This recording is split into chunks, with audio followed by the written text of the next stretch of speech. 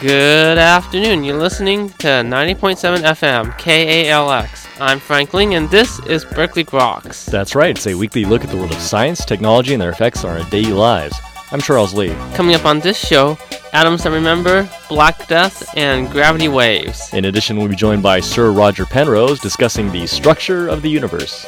Also, we'll find out what a glucagon does. So stay tuned for all of this, plus the world-famous question of the week, coming right up here on Berkeley Groks.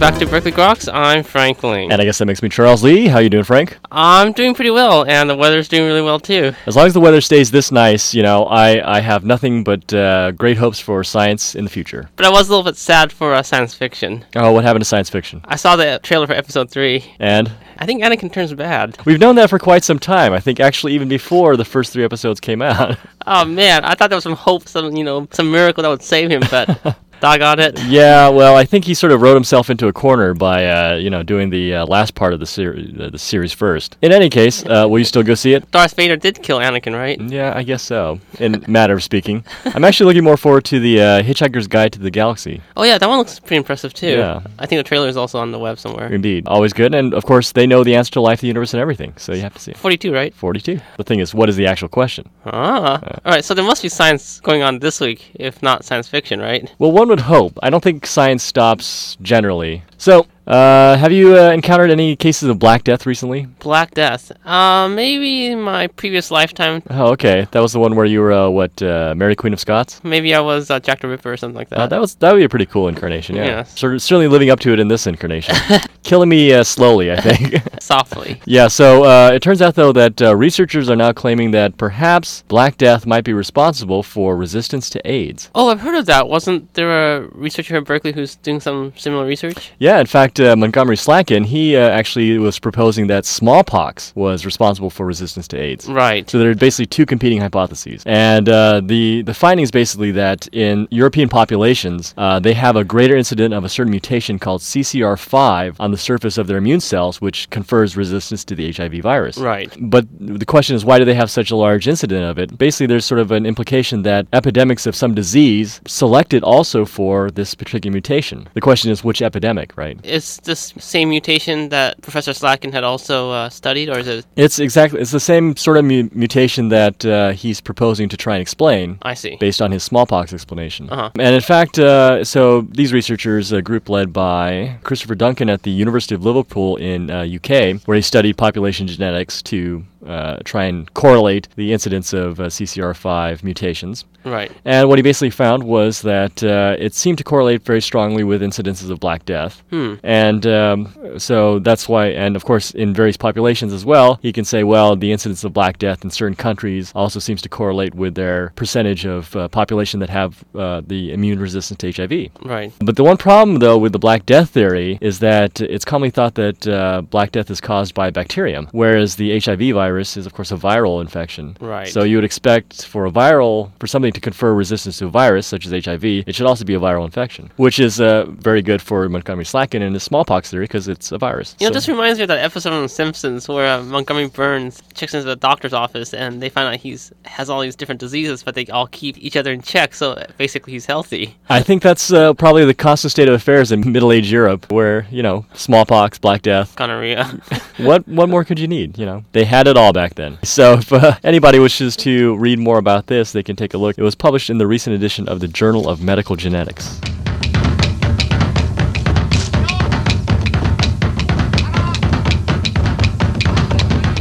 All right, so it looks like this year is the year of physics, right? Well, is it? I thought it was the year of the tiger. I don't know, it's a rooster, right? Oh, is it the rooster? Okay. Yeah. I always Tiger expect every year rooster. to be the year of the tiger because that was the year I was born in. So. Meow. Indeed. I guess they're celebrating Einstein for some reason this year. Okay. Even though he was born 126 years ago, so it's not exactly 100 years. But they have the Einstein at Home program, which just started on February 19th. And this is a program similar to SETI at Home, where people can take basically 12 megabyte chunks of data from the LIGO observatory and process it. And what they're trying to do is detect gravitational waves. Yeah. That Einstein predicts would happen from, say, spinning neutron stars or colliding black holes. And so I imagine they like the SETI project just have reams and reams of data that they're trying to go through to find like the smallest detectable signal of a gravitational wave. Right. Still there's about 1,000 people who are joining each day, and this is, I guess it represents another major effort in distributive computing power, using the public's PCs to do this. Right. Well, I mean, basically the SETI project was able to go through like a huge backlog of data in just like a matter of months. Right. In fact, so yeah, it seems like a pretty good project. I'm curious which will be most likely to succeed: the search for extraterrestrial intelligence or the search for gravitational waves. Watch that wave coming, man. I don't know. Maybe the aliens are generating the gravitational waves. Indeed. So it turns out if this is successful, it would be a breakthrough in both theoretical and experimental physics, since the whole infrastructure to build this was pretty amazing, as well as the theory, which has not been disproven for 100 years, and if it can be proven now, that would be pretty incredible too. Right. So if anyone out there is interested in joining, they should look up Einstein at Home, and one of the principal investigators is Bruce Allen of the University of Wisconsin in Milwaukee. And that's all for our look at current developments in the world of science this week. In just a few moments, Sir Roger Penrose joins us to talk about twistor theory, so stay tuned.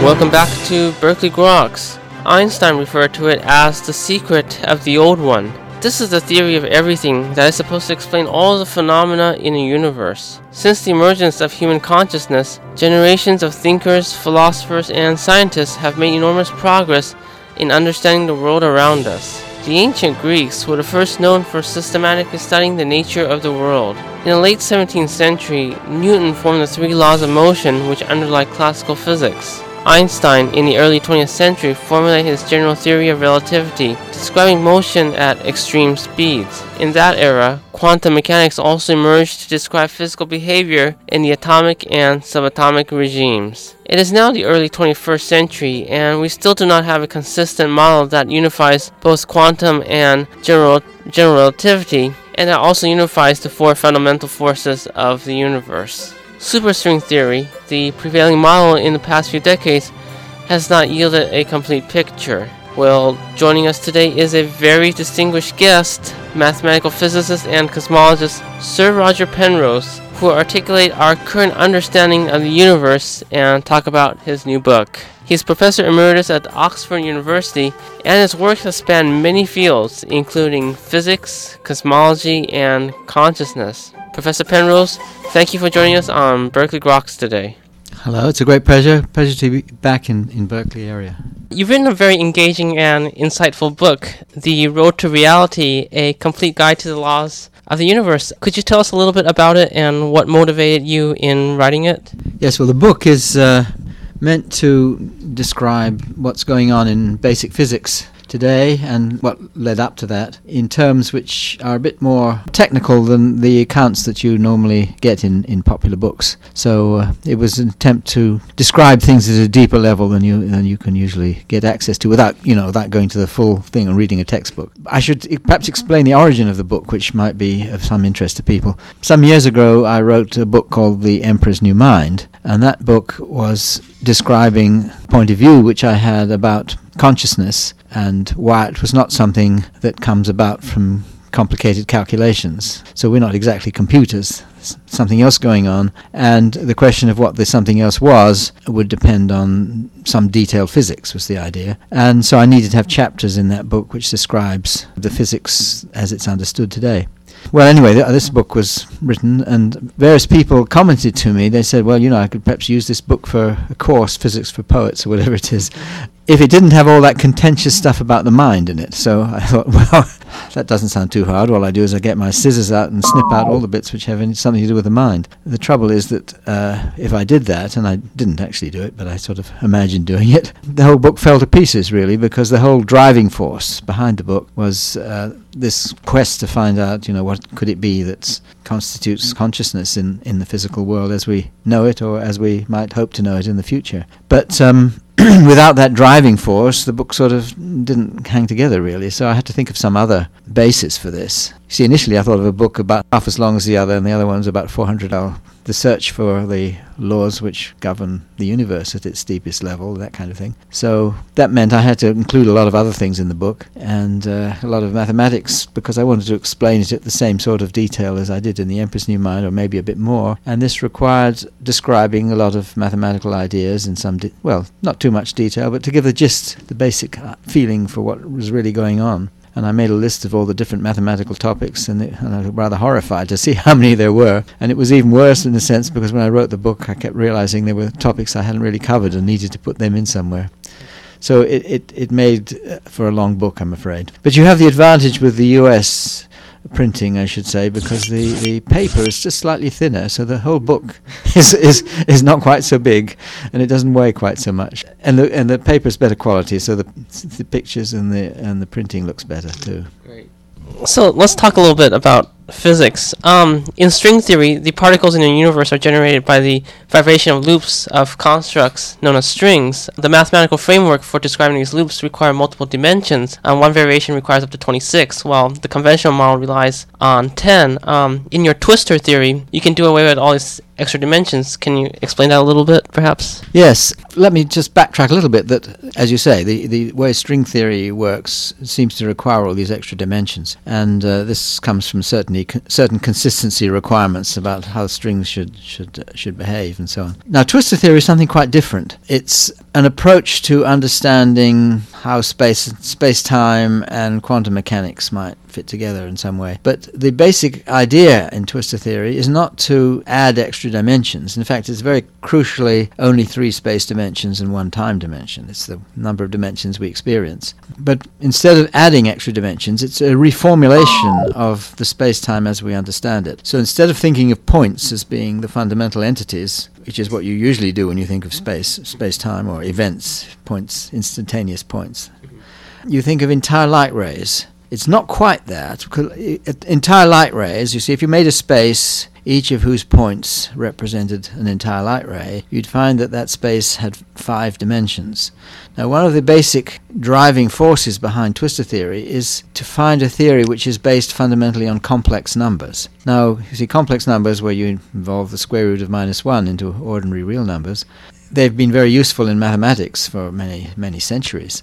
Only in the 20th century did they start to find a fundamental role to play in physics, namely in quantum mechanics. So suddenly you find these wonderful numbers that work so well in mathematics but didn't seem to have any role to play in the physical world. Suddenly they did have a role to play in the physical world. Well, twistor theory is trying to take that one step further. So you look for a role for these complex numbers, complex spaces and so on, to have a role in space-time geometry. And what you find is that if you look at light rays instead of points, you find almost, and I'll qualify this almost in a minute, or explain it in a minute, you find almost that the space of light rays is a complex space. It can't quite be, because the space of light rays is 5-dimensional, and any complex space has to be an even number of dimensions, because each dimension counts as 2 dimensions. See, the real and imaginary parts. So where is the extra dimension? Well, what you find is that if you don't just think of light rays as sort of a path of a single point, but you think of it as something spread out, which has a spin. So it's in actual fact, ordinary photons do have a spin. They have a notion of helicity, so they spin around their direction of motion, and they can spin one way or the other way, and they can also have a different energy. And what you find is if you incorporate these ideas into your photon that you get another dimension.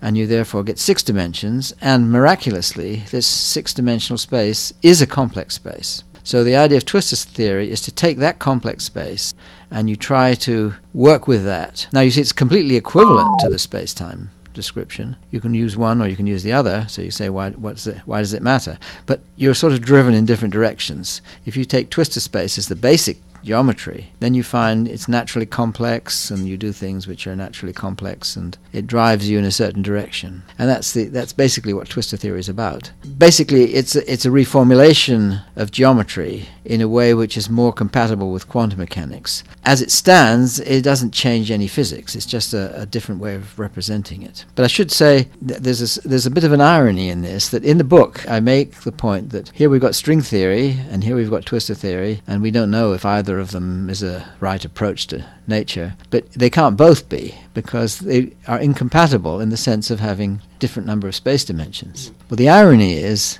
that just a bit over a year ago, Edward Witten, who's the sort of one of the prime, he is the sort of prime mover in modern string theory. Yes, at Princeton, that's right. And he's introduced many very ingenious notions which have pushed string theory forward in many ways. And he wrote a paper which appeared on the web in December in 2003, in which he combines the ideas of string theory and Twistor theory. So the idea is basically you don't put your strings in these extra dimensions. That's what people have been doing up to this point.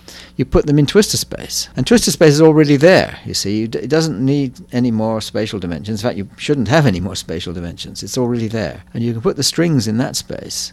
And then what he also finds is that this enables you to much more easily obtain sort of formulae which describe gluon scattering. So this is to do with high energy physics, strong interactions, and things which are actually measured in accelerators. So this is actually giving you results, and this is quite new in string theory, if you like, results which are physically measurable, physically observable. So I find this development a very exciting one, and fortunately in the book I did manage to catch this before.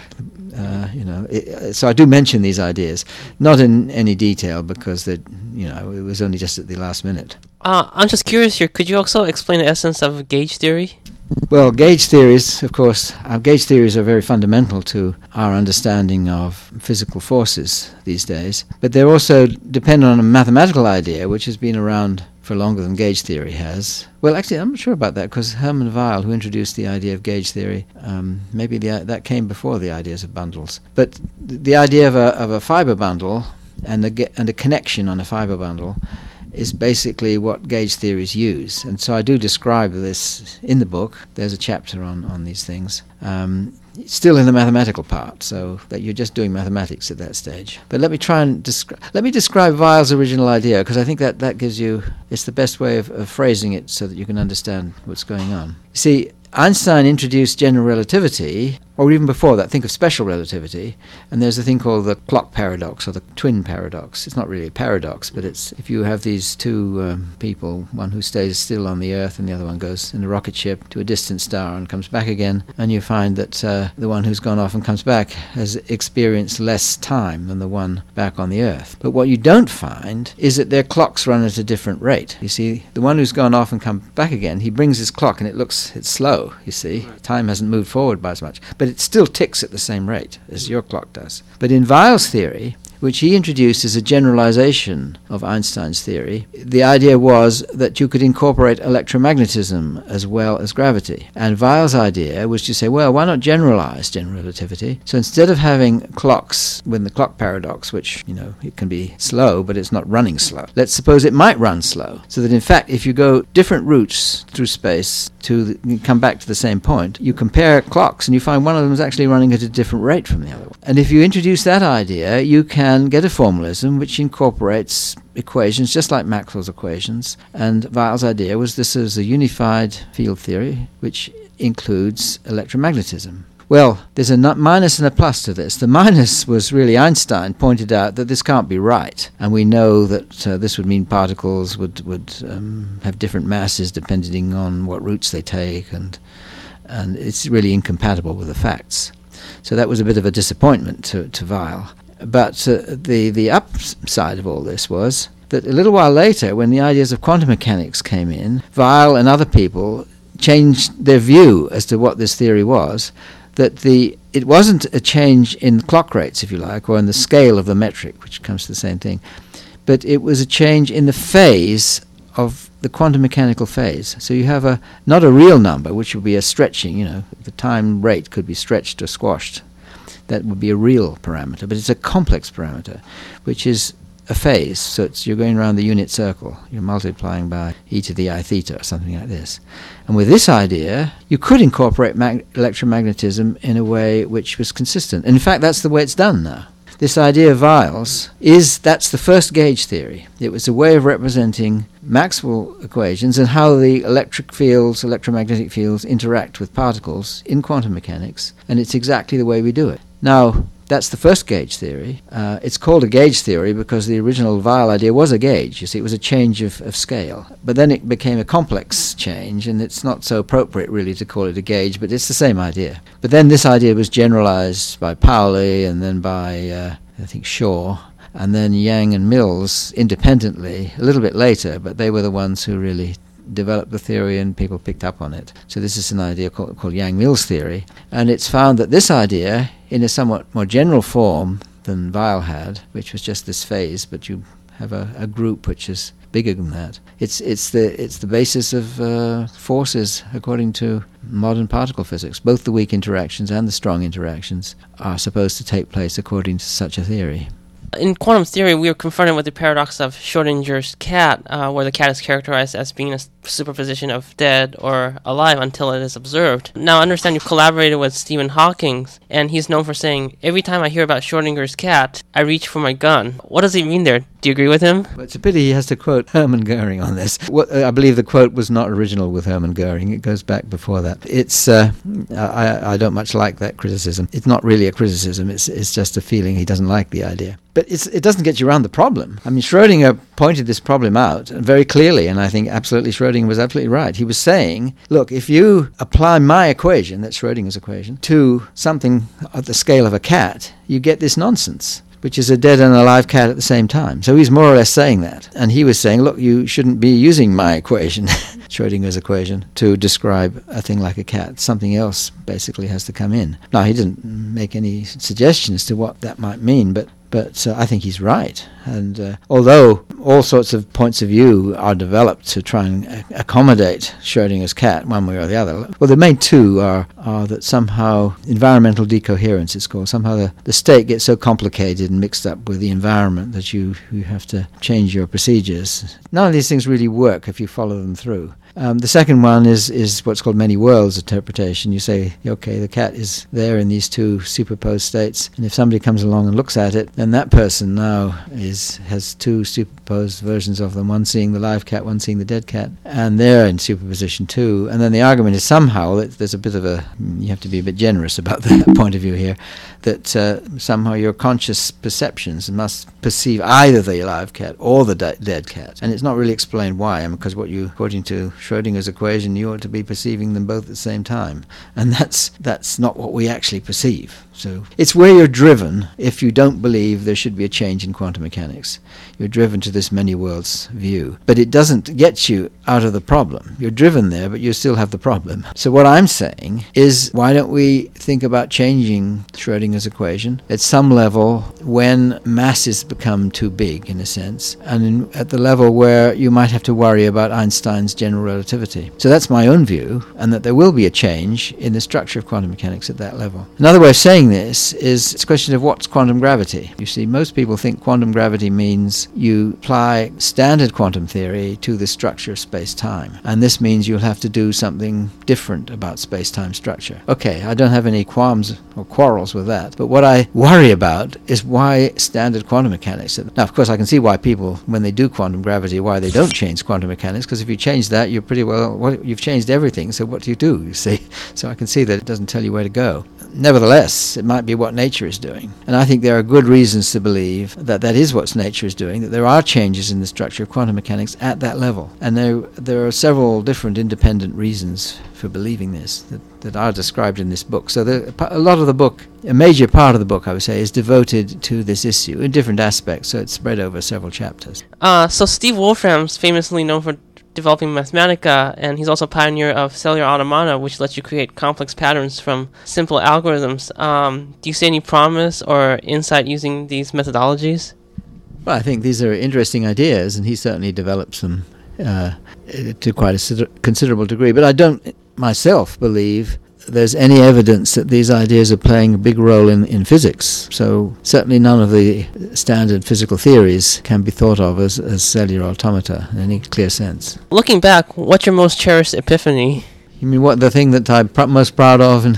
Well, I think it has to be twistor theory. I mean, it may not be the thing that most people know about that I've done. I mean, maybe the non-periodic tilings or something. But twistor theory is the thing that I would like to be remembered for most, I suppose, if that's... So what are your thoughts about Kant and Hegel? Hegel describes a very different road to reality, history as a dialectical series of events. You end the preface in your new book with a wonderfully wise statement about the need to study the forces that really shape the world. Can you share us your thoughts about the human experience beyond physics? Well, I don't know that I can comment on Kant or Hegel because I'm no real philosopher in the sense of knowing what these people have said in any detail. So let me not comment on that too much. But I suppose I do think that you see this book is about physics, and it's about physics and its relationship with mathematics. So it's about physics and mathematics and how they seem to be intimately related, and to what extent can you explore this relationship and trust it. Just at the end of the book, I do mention what you can regard as the sort of other Platonic absolutes. So if you like, what I've been concerned with is the Platonic absolute of truth in its particular form, that is mathematical truth, which is a sort of very idealized form of truth. But I think it's a serious issue to wonder about the other Platonic absolutes of say, beauty and morality. I don't think the case for them is as clear as it is for truth, but on the other hand, there does seem to be some connection between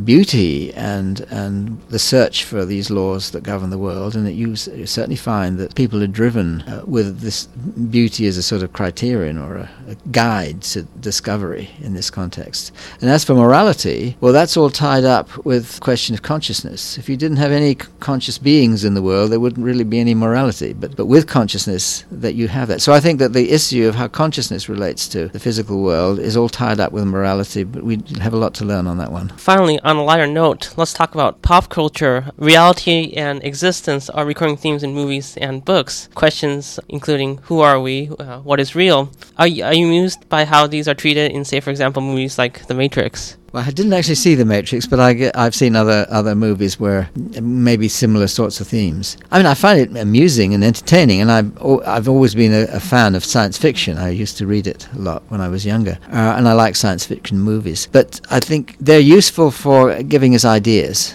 and I think that's true. I think science fiction is very good at giving ideas. But on the other hand, you have to take it all with a suitable amount of salt. And I certainly don't believe that these things like, Terminator or something coming from the future, who's a mechanical entity, but I think they raise issues often too, which are not trivial issues. So yeah, I enjoy them. Professor Penrose, thanks for joining us on Berkeley Groks. Thanks for your time. It's a great pleasure. Thank you very much too. And we were just talking to Sir Roger Penrose about twistor theory and his book, The Road to Reality, now available online and at bookstores everywhere. So check it out. You are tuned to Berkeley Groks here on 90.7 FM. We'll find out what a glucagon is, so keep your dial there.